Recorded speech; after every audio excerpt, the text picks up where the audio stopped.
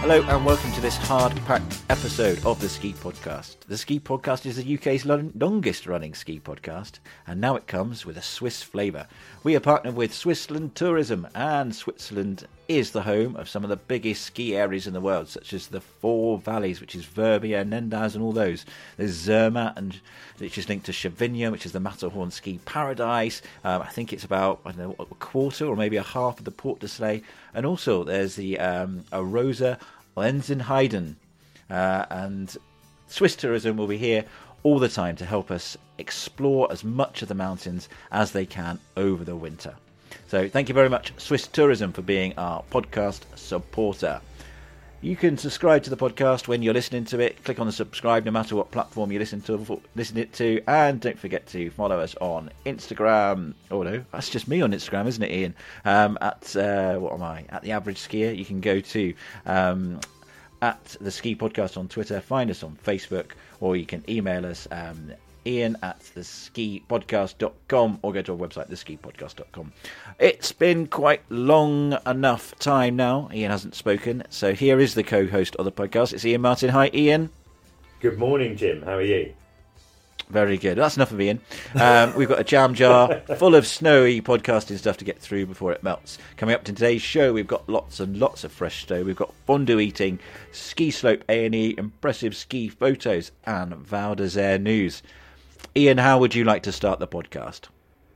Well, let's talk about snow. Why not? Because it's the middle of November, and it's looking great. I mean, you are sitting in the Alps right now. What's the view like out of your window? Oh, I've got about 5 centimetres on the tops of the trees. I'm at 1,000 metres. Before the podcast, I was clearing snow. It takes me quite a while. I've got quite a big parking area. So yeah, it's looking exciting. I can see a top of a mountain. There's a lot of snow up there. The other day I went up with the kids. There was a snowfall at the beginning of the week and we made snowballs. It was that really sticky stuff that you could actually roll into giant balls, but you had to be careful because it was picking it right off the grass, and I stood in quite a few cowpats. So there you go. That's my snow report. Okay, well, the gist is that it's definitely looking very positive. Lots of snowfall coming down. And I think what we'll probably find, by the time this podcast comes out, I reckon a couple of resorts will have done a last-minute opening just for the weekend, because they all love to trump each other. Like Val Thorens is due to open next weekend, the 23rd, 24th. I need to look at the calendar of November. Yeah, 23rd. I reckon someone might open up just for the weekend. We'll see. Well, I'm hoping that happens here, because I don't have any ski touring kit. Otherwise, I'd be up there, Ian, at the weekend having a good old hike. I need to get some, Ian.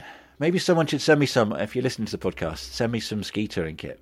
That's what I'd like. While we're on snow, can I ask you if there's anywhere in particular you look for your snow info, apart from out the window? Mainly out the window. I do use a paid-for website, Ian, but I subscribe to a website. I think it costs me £27 a month, and it's good. It's a long. It's £27 a year. It's a long-range forecaster. But I do quite like. I get snow alerts as well from J2 Ski, which are quite good. You get that as well, right? Yeah. I mean, we discussed different snow sources a while ago, but JTSki.com tends to be what I'm looking at on a more regular basis, mainly because it's free. Because unlike you, I'm not investing in it, but based on the trips that I've done when I've been tracking it, it's also pretty reliable as well. So I'm often looking on there to see where the snow is coming. When I'm looking, for example, for like social content to share, I'll have a look, see where they're predicting the most snow is coming right now, and then go and have a look at their webcams or their social pages and nab a few photos to share. And the snow alert email that comes through is pretty instantaneous. It comes through when it's ready, and it's got a good amount of information in it. I do like it.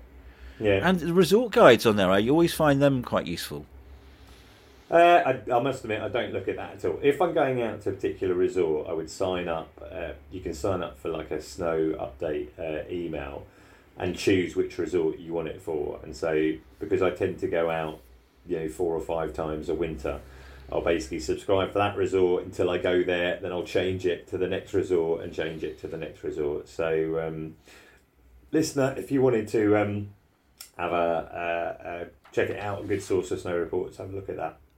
There's a forum there as well. It's good for nerdy skiers, I think, as well. Ian, I want to, before we move on to the next bit, the other day I drove back from the UK. I went there and picked up my other car to bring it back because I needed a second car for the trips I'm going on. And obviously I didn't. It's a long story. I couldn't use this any podcast. I was quite lonely, and I started thinking about Ski Flight Free. Oh yeah. And I think you need some help, Ian. And I thought I'd got some ideas for you. Yeah. I'm not 100% sure that flight shaming in the ski industry will work, and I think it's you've got to keep doing it, and it won't not happen if we don't do it. Yeah. Can I just chip in there? I'm not actually trying to flight shame anyone. Flight shame is something that people have. I'm not trying to say to anyone, "Oh, you shouldn't be flying." All I'm trying to do is to get people to think about seeing if they can travel by an alternative method rather than flying. No, I think I'm not knocking it. I'm sorry I used the wrong word, Ian. I'm sorry. That's all right. But go on, tell me your thoughts. So I did wonder. I think we need to help people do more. So maybe they could have a heat-free day in their chalet. That would help, don't you think? What about a lift-free day? But they don't turn the lifts off, so it'll still be going. It's interesting that you mentioned that lift-free day because there's a lot of kind of what you might call greenwash out there, and I got a press release yesterday from I'm not going to mention who they are, but anyway, these people are organising a trip to Japan, and they're billing it as a sustainable trip. And it's actually one of the things they say in the press release is, one of the reasons it's a good trip from a sustainability point of view is they're going ski touring and not taking the lifts, even though they're encouraging everyone to fly to Japan. Sounds like a bit of greenwashing to me, but you could go ski touring and argue you're not using the lifts. But I think there's like other little things in seriousness that people can do. Like they could choose not to get, in some resorts there's minibus services. Maybe you don't need to get the minibus service. You could catch the public bus.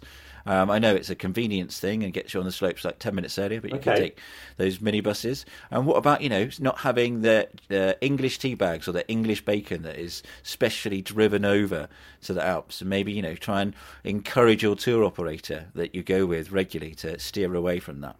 And also, Ian, you don't have to send every Instagram picture, do you? Because, an Instagram picture takes up lots of storage, and that's a big contributor to global warming is photo storage on Instagram.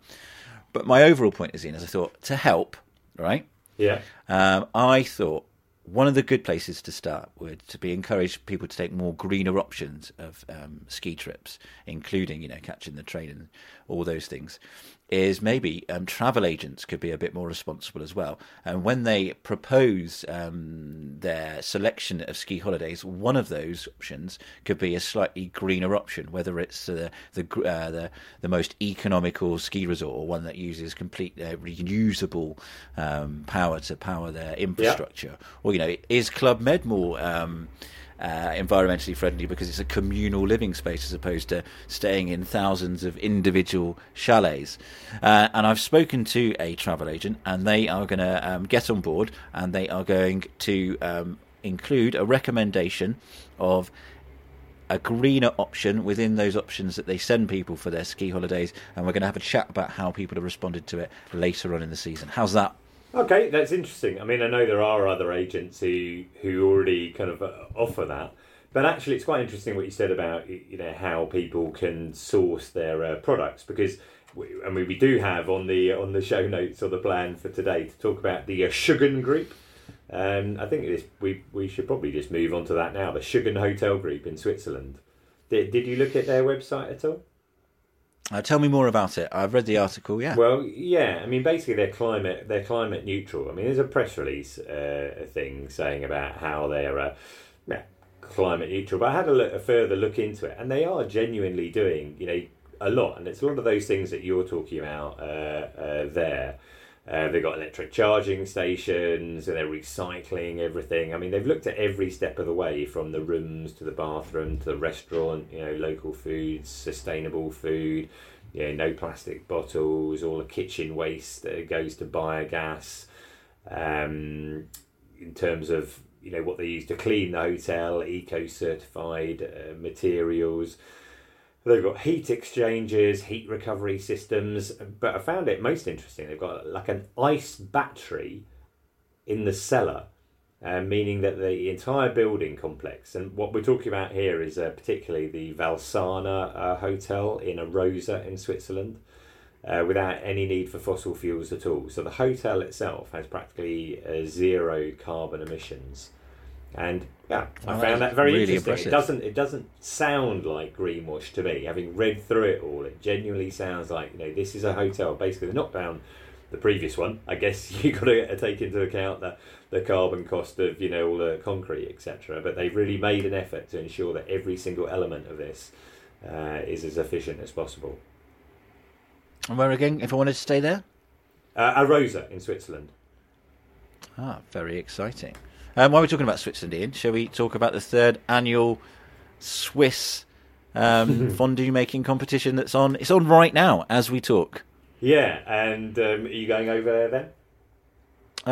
Well, do you know what? It's not on my way to... I was going to go to Saas-Fee at the weekend to get some lifts and other reasons, to pick up my Magic Pass. I'm very excited about that. Oh, yeah. So it's not on my way, unfortunately. Okay, what a it's shame. the other side of the Geneva Lake. Yeah. But I'd never heard of the World Fondue competition before, but apparently it's the third time that it's happened. And so basically, competitors test each other with their fondue making skills. Well, when I saw the link to it, I did wonder, is it going to be, is it who could eat the most fondue? Because that would be a horrific competition. And, I mean, the poos are bad enough after just one normal fondue. Can you imagine? But this competition is in the Tartagin area, which is part of the Jura. So I think the nearest ski resort to that is Le Dole, if you're interested in that sort of information there. Yeah, I ran through La Dole when I did that Lausanne to Geneva trail run a few years ago. The highest point on that Jura area. So there you go. If anyone's living in Geneva and slightly travelling in time, because I think it finishes on the 17th, then get to the World Fondue competition or put it in your diary for next year. Bearing in mind that we are sponsored by Switzerland Tourism, Ian. Yeah. What's your favourite fondue? Do you prefer the Swiss or the French fondue? I think Swiss. I was reading about it the other day. You've got to have a combination of... it's all AOC, isn't it? Appellation Contrôlée. It's got to be Freiburg cheese and Gruyere cheese. So your ideal fondue has those two in it. Interesting. I prefer eating Swiss fondue because the way they make it is slightly different and a bit more labour intensive. But I prefer making French fondue because it's a lot easier. And you're in France. So. There you go. And I'm in France, yeah, so it's easier to get. I can't get those area of Providence cheeses specified in the Swiss in their local shop for me. Right. Next up, Ian, you've been talking about some A&E. You all right? Everything okay? Yeah, everything's all right with me. But I can't remember how I came across this, but I heard about this TV programme that was made in Val Thorens last season. And it's going to be coming up in the UK, and I guess on any kind of satellite channel or whatever. It's on Channel W, which I did check I could get on my TV. I think it's probably like a Freeview channel or something like that. But Channel W, and it's starting on the Monday the 9th of December and on for a couple of weeks, an hour every night. And it's called Ski A&E. And I had had an interview with the producers of the programme. To find out a bit more about it. Okay, excellent. So I'm just on the line now with John Quinn and Sean. Is it Doherty or Doherty? Doherty, that's right. Doherty, yeah, okay. And you are from North One TV. Now, the reason we're on the line just now is that I can't remember how I heard about it, but there's going to be what I consider to be quite an exciting programme coming up. set in Val Thorens where you follow the Peace Rescue Service around. Do I have the right end of the stick there? Yeah, pretty much. So we were with the ski patrollers in the huts, and we would be with them on a daily basis and follow them as they went to rescue people on the slopes. But then we'd also follow them into the medical centre, and if they went to hospital, we'd sometimes go down the mountain into the hospital with them, especially if there were serious injuries. But we also spent a lot of time in and around the resort working with some of the seasonaires there, some of the British guys who are out working in the resort. Really? So Okay. it's pretty much a 360 look at what it's like to live and work in a ski resort through the season. Great. Well, I'm already looking forward to it. I mean, it seems there aren't really that many programs about skiing on TV. How did that crop up? I mean, what gave you the inspiration to get out there? We'd had a conversation with the channel. Helen Nightingale, the commissioning editor, had said she was looking for interesting precincts to do something of a medical nature. They've had a lot of success with Inside the Ambulance on the W channel. Okay. Can't claim to have watched it. Sorry, where's she from? W channel and UK TV generally. Okay, but this was specifically a request for us. We do a lot of work with UK TV. And we went away, and the development team, particularly our young researcher Claire, just had an idea. Why don't we do skiing? There's no skiing. It's quite aspirational. It's a bit different. It's not like Sunsea and A&E and that kind of Magaluf uncovered type end of the holiday scale. She got in touch with several resorts. We had 3 or 4 bites on it, and actually Val Thorens was so helpful. Right, interesting. We had a meeting then at one of the festival events, where the tourist board events, and they came on board, and we just suddenly it got commissioned, and we found ourselves trying to get a team together and send them out for a test week for varsity in the early December last year. Okay. So you started in December, so that would have been a baptism of fire, I imagine, because I've been out to Val Thorens for some of the student weeks before, and I don't know what happens on the slopes, but hypothermia would probably be one of the most likely problems while I was there. How did that week go? Because that's a huge event, isn't it? Yeah, huge event, but the resort itself didn't bat an eyelid. I mean, it's used to having quite a lot of people, quite a lot of students turning up for various weeks. So when I was sent to the Pisteurs, you've got 3,500 students arriving tomorrow, they'd say, yes, and to give their usual Gallic shrug and go, we're used to it. They don't really bat an eyelid when it comes to things like that. But obviously, it was a fantastic week because you've got all these young people some are very new to the slopes. So we followed some of the students who had never skied before, but also we followed the two teams, the Oxford and Cambridge teams, as they tried to win the downhill competition. So you put that alongside all the medical issues and the medical cases that we follow, and it was a really jam-packed week, our first week. But it was excellent. So it's more than just kind of following the Pisteurs or Peace Rescue. There's you're finding out more about life in the resort as well at the same time.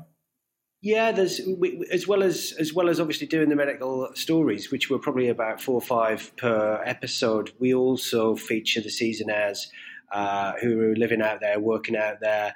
There's some great characters. There's a young girl, 19-year-old Lizzie Brown, who is a Great Britain skier, and she's doing her sports science degree at Birmingham University. At the same time, she's working in ski set, doing ski hire, and every spare second she has, she's on the slopes practicing. So there's some really good characters in the resort. We were looking to find them and film with them. Excellent. And in terms of kind of getting permissions from the resort, you said you approached a few resorts about it, try and put it together in the first place. But you've got a lot of different parties to pull together to be able to make this happen, and I guess to be able to film out on the slopes. So who did you have to bring together to make that happen? Well, it was the 4 main bodies, wasn't it? Once we had no objection from Three Valleys, and the representative, PR representative from Val Thorens, Bérengère, then it was a case of getting the main bodies together. So it was the resort as a whole. They were a yes, but we also had to get permission from the medical centre, obviously spending so much time there, CTAM, but the lift operators, and of course the ski patrol itself. Yeah. So it was kind of a quadruple permission thing, but it all came together, and they were all incredibly helpful and opened the doors to us. Amazing setup they've got there, and I think to some degree they were very keen to show off quite how well run it is. It's not like a scaremongering thing. Yeah. This is about, if everyone loves it. It's a high octane sport, but don't worry, if anything does go wrong, you're in the best possible hands here. It's for sure. I mean, it's this sort of thing has been covered in different ways before. I mean, possibly you've watched that Netflix series, The Horn, and that's kind of specifically, I think, looking at their heli rescue service, isn't it? But is it like that at all, or is it very different from that? Well, we did film with the helicopter emergency crews in Courchevel, which went all around the region. So there are a few rescues which do have horn-like elements to it. Right. But generally, we were in the huts where, things like when you go up, you're 3,200 meters up, it's minus 30, it's a whiteout. You're in a hut with 4 or 5 pisteurs, and they're cooking fried duck with a cheese course. And that never ceased to amaze us how, whatever happened, they would still have a 3 or 4 course lunch in the huts. So we were getting to know those guys. So we were much more sort of on the ground, as it were, than the Horn. But certainly, it doesn't mean the rescues were any less dramatic. We had some pretty traumatic cases that we followed out there. So I think we got the best of both worlds. We really. did. I should say they very rarely finish those 3-course meals. Right. Okay. And when you say quite traumatic, I mean, sometimes in the worst case scenario, someone would get helicoptered off the mountain or something like that. Is that something that you were tracking, perhaps? Yeah, we've got, I think, probably a helicopter rescue in every episode, pretty much. Right. And obviously, and just the practicalities of putting a film crew on a mountain, having to follow the ski patrollers down, because those guys, they don't hang about. They don't go around moguls; they go over the top of them with a sled behind them. The blood wagon. How many did you have in your team filming? Well, we had three 2-man crews plus a single guy who was there just doing drone shots and beauty shots. Right. So there were 7 on the mountains filming or in the medical centre filming. Right. And were they all good skiers before that? I mean, presumably they had to be, right? They had to be. It was a very interesting call out that we had to make, thinking, well, there's a Venn diagram we want here of people who can shoot fantastically, people who know how to get permissions on the ground very quickly from people and know the sensitivities involved in that from a documentary perspective and compliance. And they also have to ski incredibly well. And we thought no one will be able to match these 3 criteria. And the people that came through were genuinely mind-blowing. We got some incredible people on the team who were brilliant, all 3. That's amazing, and probably the dream job for some kind of cameraman who loves skiing as well. Oh, absolutely. I mean, I remember the first rescue we did. I was following the cameraman Adam Boyd and the AP as they were skiing down, and Adam is skiing without poles, following the ski patrol guy. And he's gone over the top of moguls as well, but he's carrying an FS7 camera, which is a pretty heavy camera, right. A backpack on. He's got a spare camera around his neck, and he's shooting the whole time going down. And he's keeping his camera pretty steady, I must say.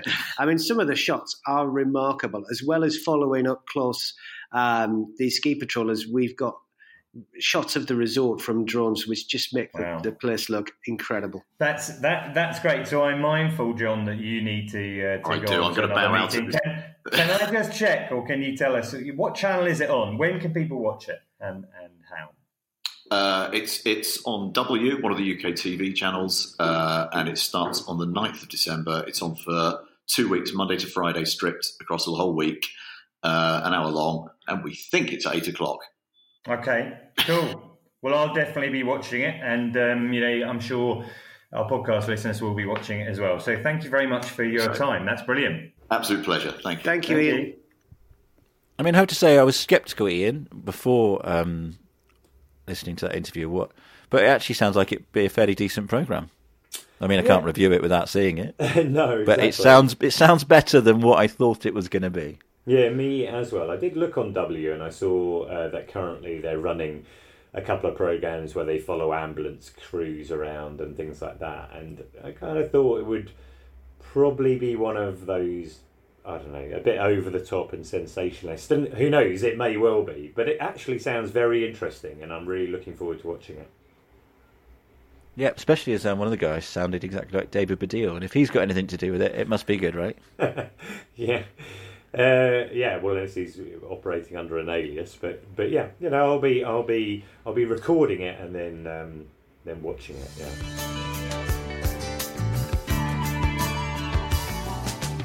This is the Ski Podcast, kindly supported by Switzerland Tourism. To stay in touch with the show, find us on Facebook, follow us on Twitter at the Ski Podcast, email Ian or Jim at theskipodcast.com, or head to our website, the Ski Podcast. To come in the show, I'm going to chat to a guy called Ruben Scrab about his award-winning ski photography, and we're going to get our yearly lowdown on what's happening in Val d'Isère with Steve Angus.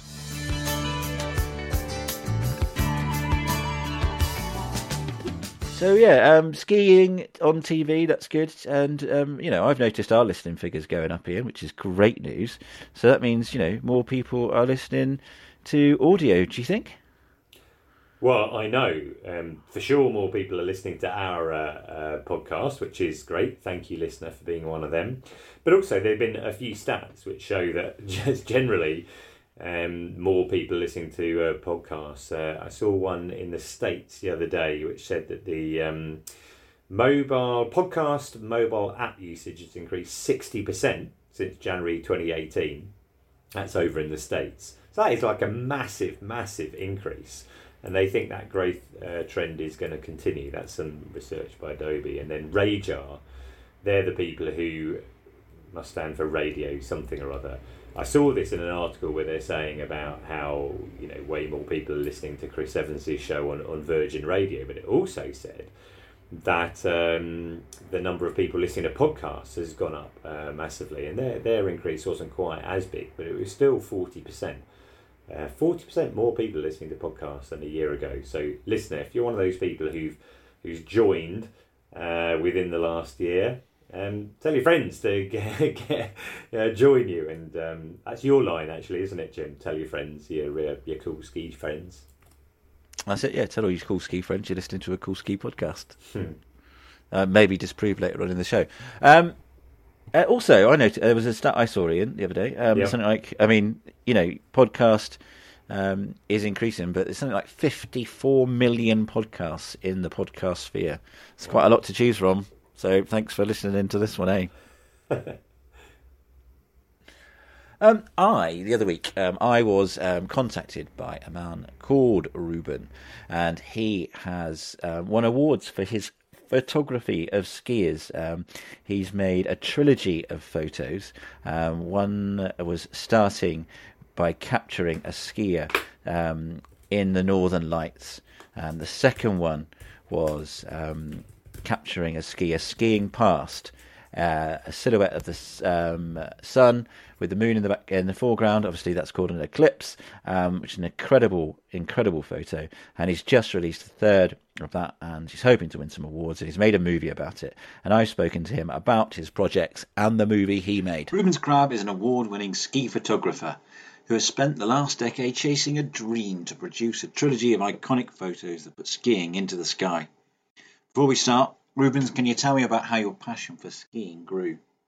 For me, skiing was part of what my family did from a pretty young age. My family was really interested in getting us into a sport that we could do together years and years later.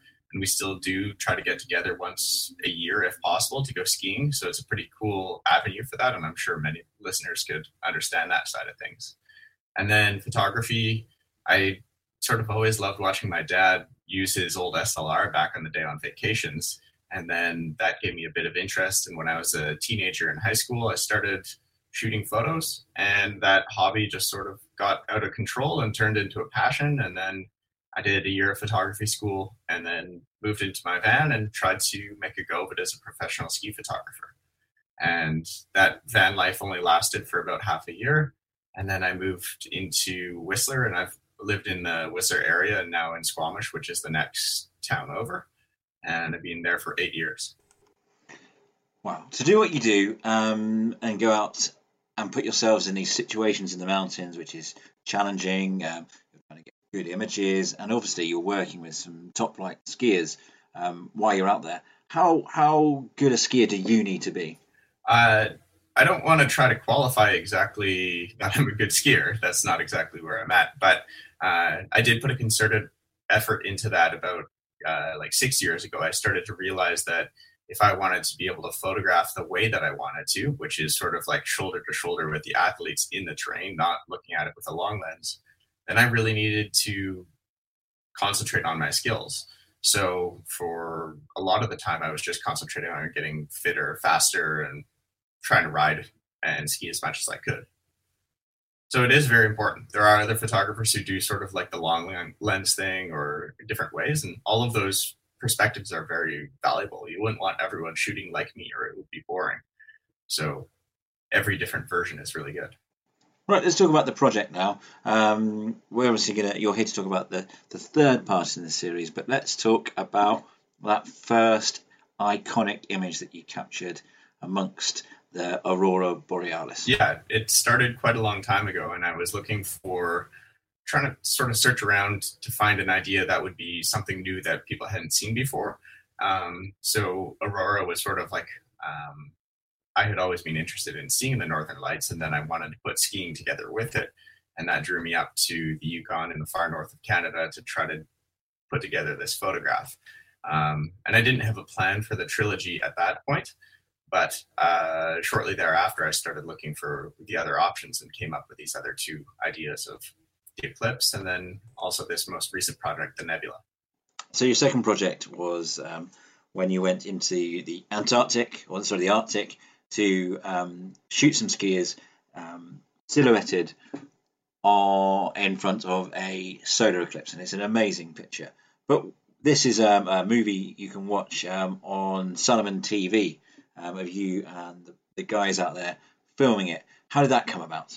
I told a ski magazine about the idea of trying to shoot that, and they basically just said, yes, go do that. And that by itself is really interesting.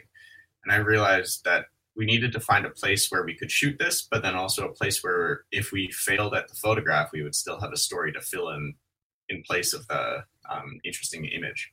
So I found this set of mountains that's in the far north of Canada that's not too frequently traveled in, but it's right under the latitude where the Northern Lights normally happen. So it was a pretty big undertaking. I had only gone winter camping one day before in my life, and then I was doing a week-long expedition in about -20. So it was a really big learning curve for me, but it was still, at this point, one of my favorite trips in my life. Just you're young, you're ambitious, you don't even know like how tired and how cold you should get, so you just like go for it as much as you can. So I have a lot of nostalgia that's sort of wrapped up in that photograph as well now. Now, obviously, you went out with a group of skiers, and it wasn't just one of them taking part to help you get the shot. So can you let me into a secret? Who was the skier silhouetted in the image? To this day, I don't actually specifically know. And that was something that we decided not to figure out. Like, I'm sure we could review some footage and look at the gear that the person's on, but it could be Cody Townsend, it could be Chris Rubens, it could be Brody Levin. After the eclipse, since the filmmaker and I were staring directly into the sun, we realized that we didn't know who anyone was in any of the footage. And then we also realized like everyone put in equal effort on this. So if we attribute this one photograph to a single person, then two people are going to sort of like lose out, and it was no fault of their own. They were all doing the same action, and it was just sort of chance of which thing worked out perfectly. Now, in the movie, if you want to watch it, or do go and watch it, it's really fascinating. There's quite a bit of tension between you and the athletes. How did that go for you? Yeah, the whole trip was oriented around capturing this eclipse, but for the skiers, they hadn't really looked into what this kind of thing would be, so they weren't very motivated by it. but we were spending a lot of days where we could have been out skiing, just like driving around on snowmobiles, looking at mountains and wondering, like, would this line up? Would this line up?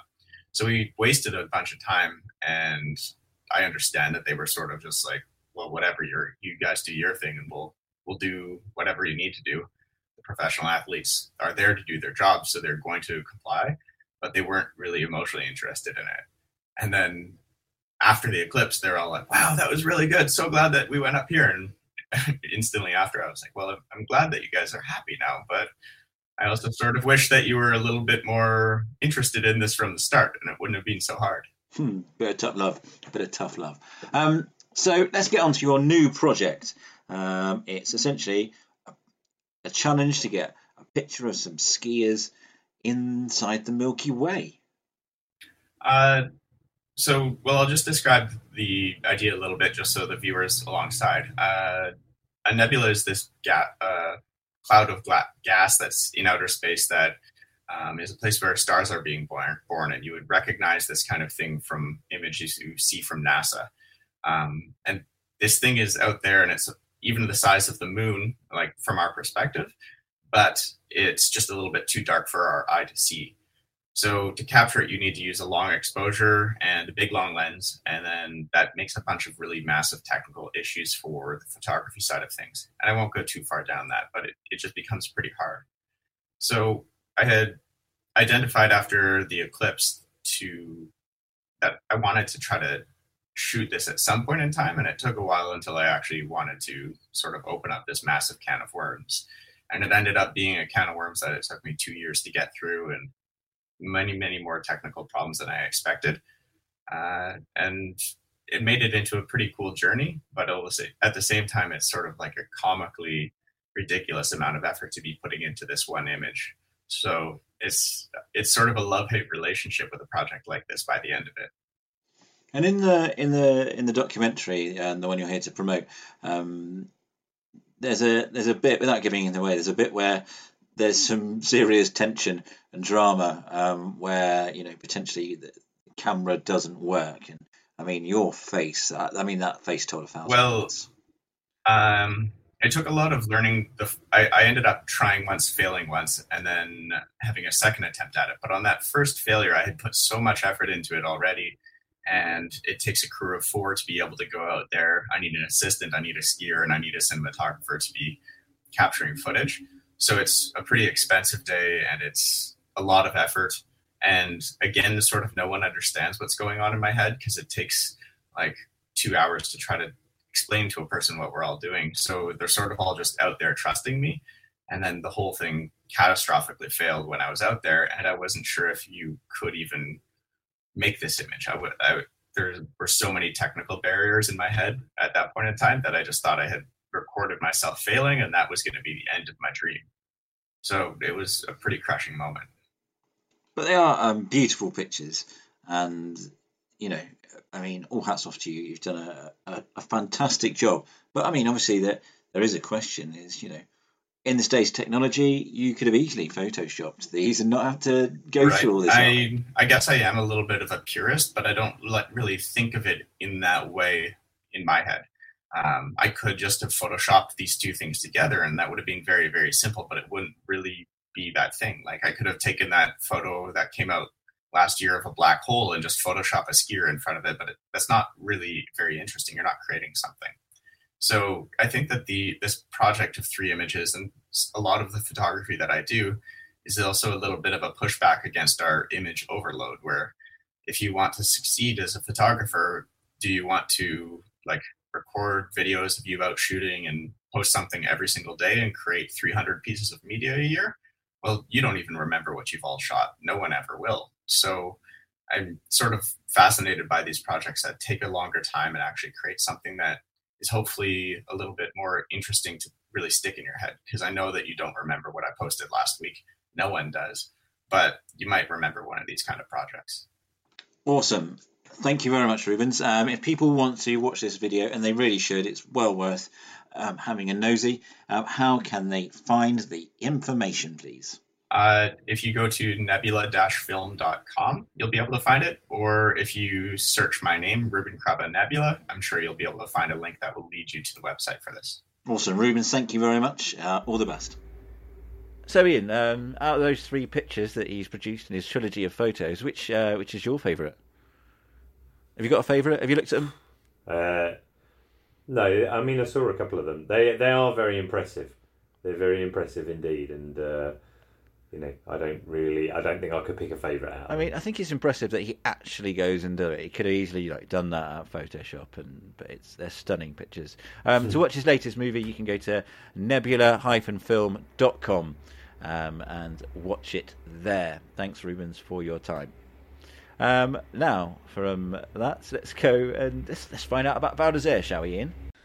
Well, I'm standing here down in Ladai in Val d'Isère, and I'm actually pretty speechless because this year, compared to this time last year and the year before that, and to be honest, most of the last few years, it's looking incredibly snowy out there. We've already had about 10 days of this cold snap. So right from the start of November, the weather has really moved in. I'm just watching a crane swivel around, carrying a little bit more building materials as the last few construction projects are trying to complete before the lifts open. And talking of the lifts open, they only open, it's only about 2 weeks now until the start of the season, 2.5 weeks. So not long to go at all. And as I said, there is lots of snow around. Down here in town, 1,850 metre altitude, have had around about 25-30 centimetres of snow, and there is probably about the same amount to come this week alone. So even before we get into the start of December, it looks like there's already going to be 0.5 metre of snow in town.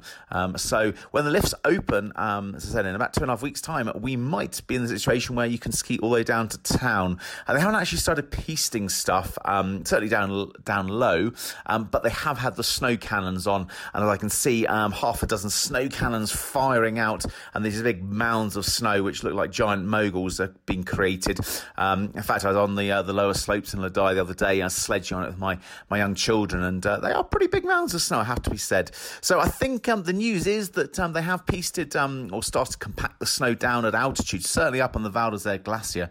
They've done a lot up there. And lower down, they haven't done so yet. I think when the temperatures remain cold and this artificial snow does build up a bit more, then they'll get going with that. So things are looking very, very rosy and good for the start of the season in terms of snow.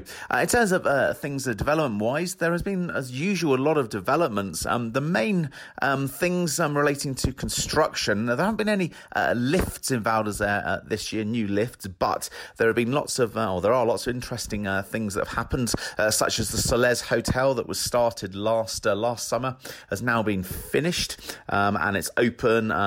So going to be a very luxurious hotel right at the top of the mountain. It's opening up, I think, right the first week in December. That is ready to rock and roll. The hotel that was formerly known as the Brussels down on the snow front in the centre of town, that is nearing completion. That's been a 2-year project.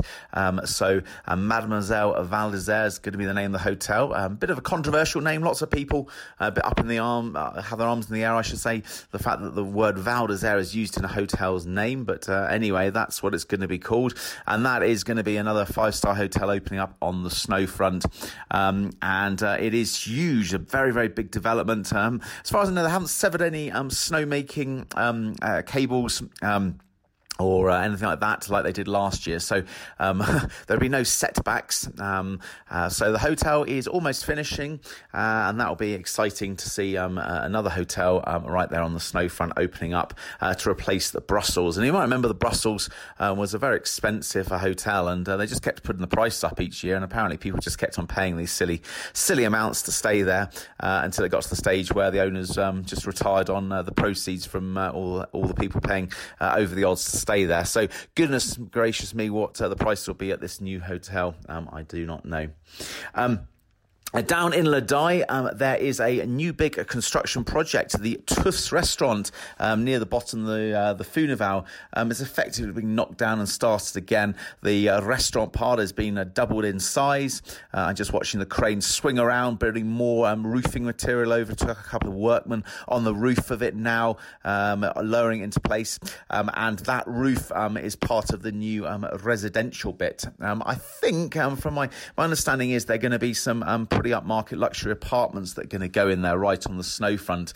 Now, my worry was always going to be that the access down on the piste there, down to the Funival, was going to get a little bit tight to get through. And with all the thousands of people trying to ski down to the Funival at certain times of the year, it could get a bit busy. But I'm pleased to say it looks like they are doing some regrading of the land with a bulldozer at the moment to make it a little bit more accessible as you come down the run there towards the Funival. Of course, a little cut through that used to take back to the Le Dye gondola. You can no longer take that. But it looked to myself as if they were doing a bit of regrading further up the slope to allow you to cut through to avoid that really nasty little bit that always gets icy on the lower part of the Oka Orange. The cut through is going to be higher up above the YSC chalets. Some of the other things that have happened, the resort have been investing heavily in fibre optic cables, so the internet speeds should be much faster and more reliable this winter. There we go. For forward. a speechless man, he managed to talk non-stop for 7 minutes. He managed to squeeze more information in that than the last 4 episodes of our podcast, Ian. Unbelievable. There's a lot going on in Val d'Isère. There is, and Steve is a very informed guy. I mean, I would say go back and listen to our previous podcast where he's featured, but I guess it would be completely outdated information and pointless. But he has featured on the podcast before. Thank you, Steve, for that report. Very helpful. Anything you want to talk about in that report, Ian? Not particularly. I mean, I'm going to Val d'Isère in January. I'll probably get at least a day of skiing in there. So if things go well, maybe I'll get to ski with Steve. Yeah, I imagine you won't be skiing. You'll just be making the most of that super high-speed broadband that they're putting in. Well, but it's interesting. I mean, that is something that makes a difference to people. The knowledge that you're going to be able to post your Instagram photos or your YouTube video, whatever it might be, or just stream Netflix, can make a difference to people.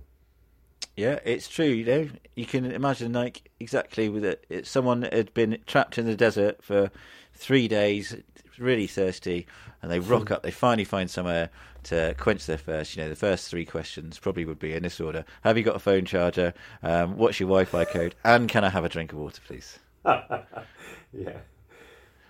Right, if you're lucky, I'll have been to Saas-Fee this weekend, and here's some stuff about that. Hi, you join me live from my office. Sadly, you are not lucky, and neither was I. I did plan to go over and ski in Saas-Fee on the glacier, but despite my best efforts, the weather was not on my side. There was so much snow that the ski area was closed on the Saturday due to a high avalanche risk. Then on Sunday, the ski area did reopen, only for more snow to fall later in the afternoon, closing the road access to the resort, which meant I would have probably got trapped there. So I chose not to go. It was quite a long time. So, sad for me, really. I wanted to test out my skis and my new Magic Pass. I had a new Sarah skis and a new Magic Pass. That would have been exciting. But it's good news for anyone planning an early ski trip, as there is a lot of snow. It's so good high up that if you've probably got some spare holiday time, I'm going to suggest it might be worth a last-minute trip. At this time of the year, you can get a hotel in Saas-Fee for as little 60 chuffs a night. I probably wouldn't have been as stranded as I thought. I could definitely afford that on our sponsorship money. And with all this snow, it means that it isn't just the Saas-Fee Glacier that is open. You can now ski all the way down to the middle station of the Alpine Express.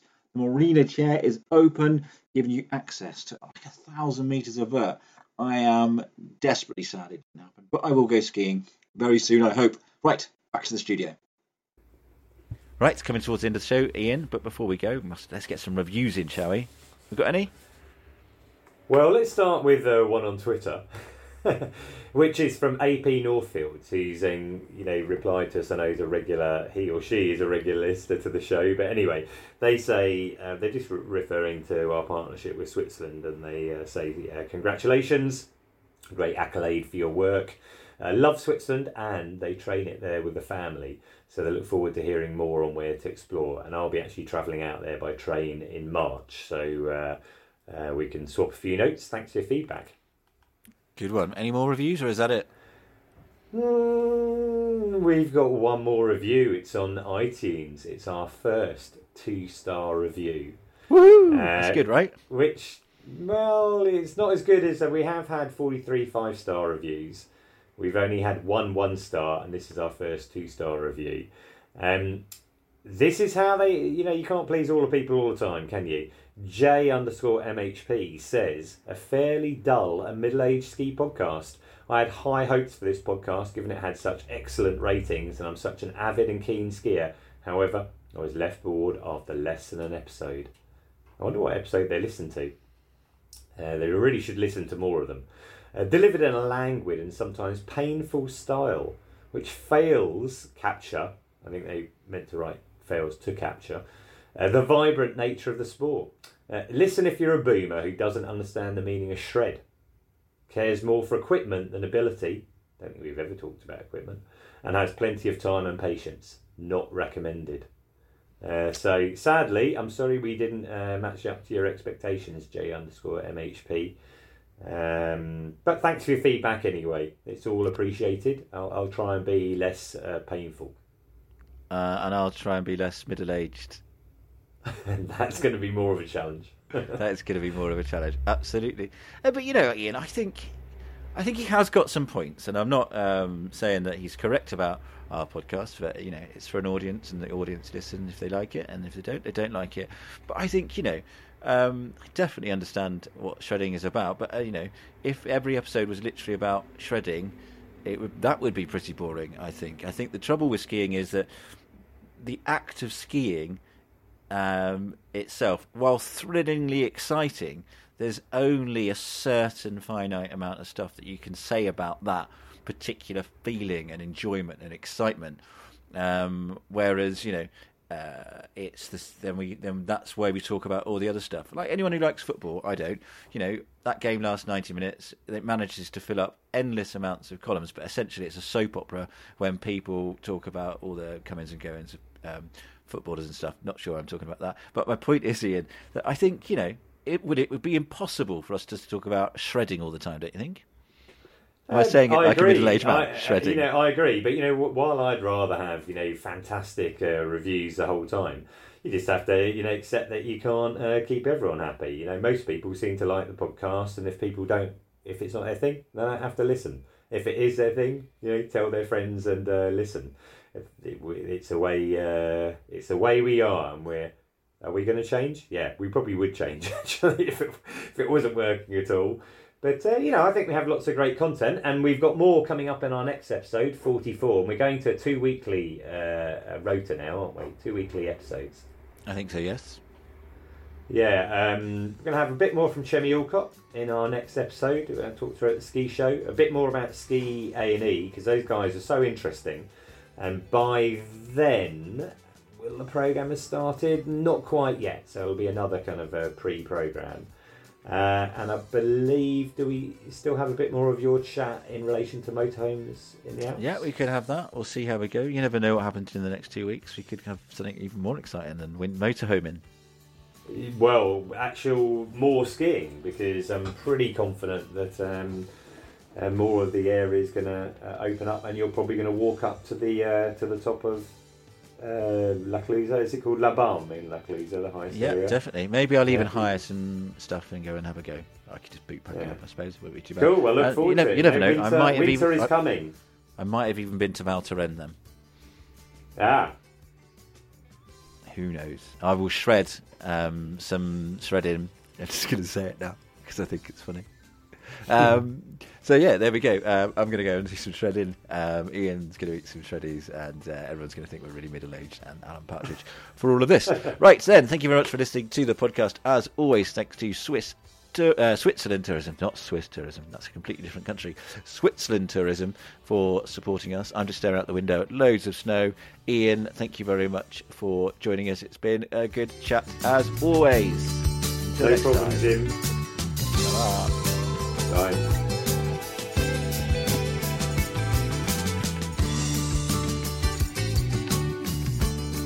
That was the Ski Podcast with Jim Duncombe and Ian Martin. Don't forget, now is the time to go. I really like that podcast. I think I'm going to subscribe and go to your podcast player and press the subscribe button. Do it now.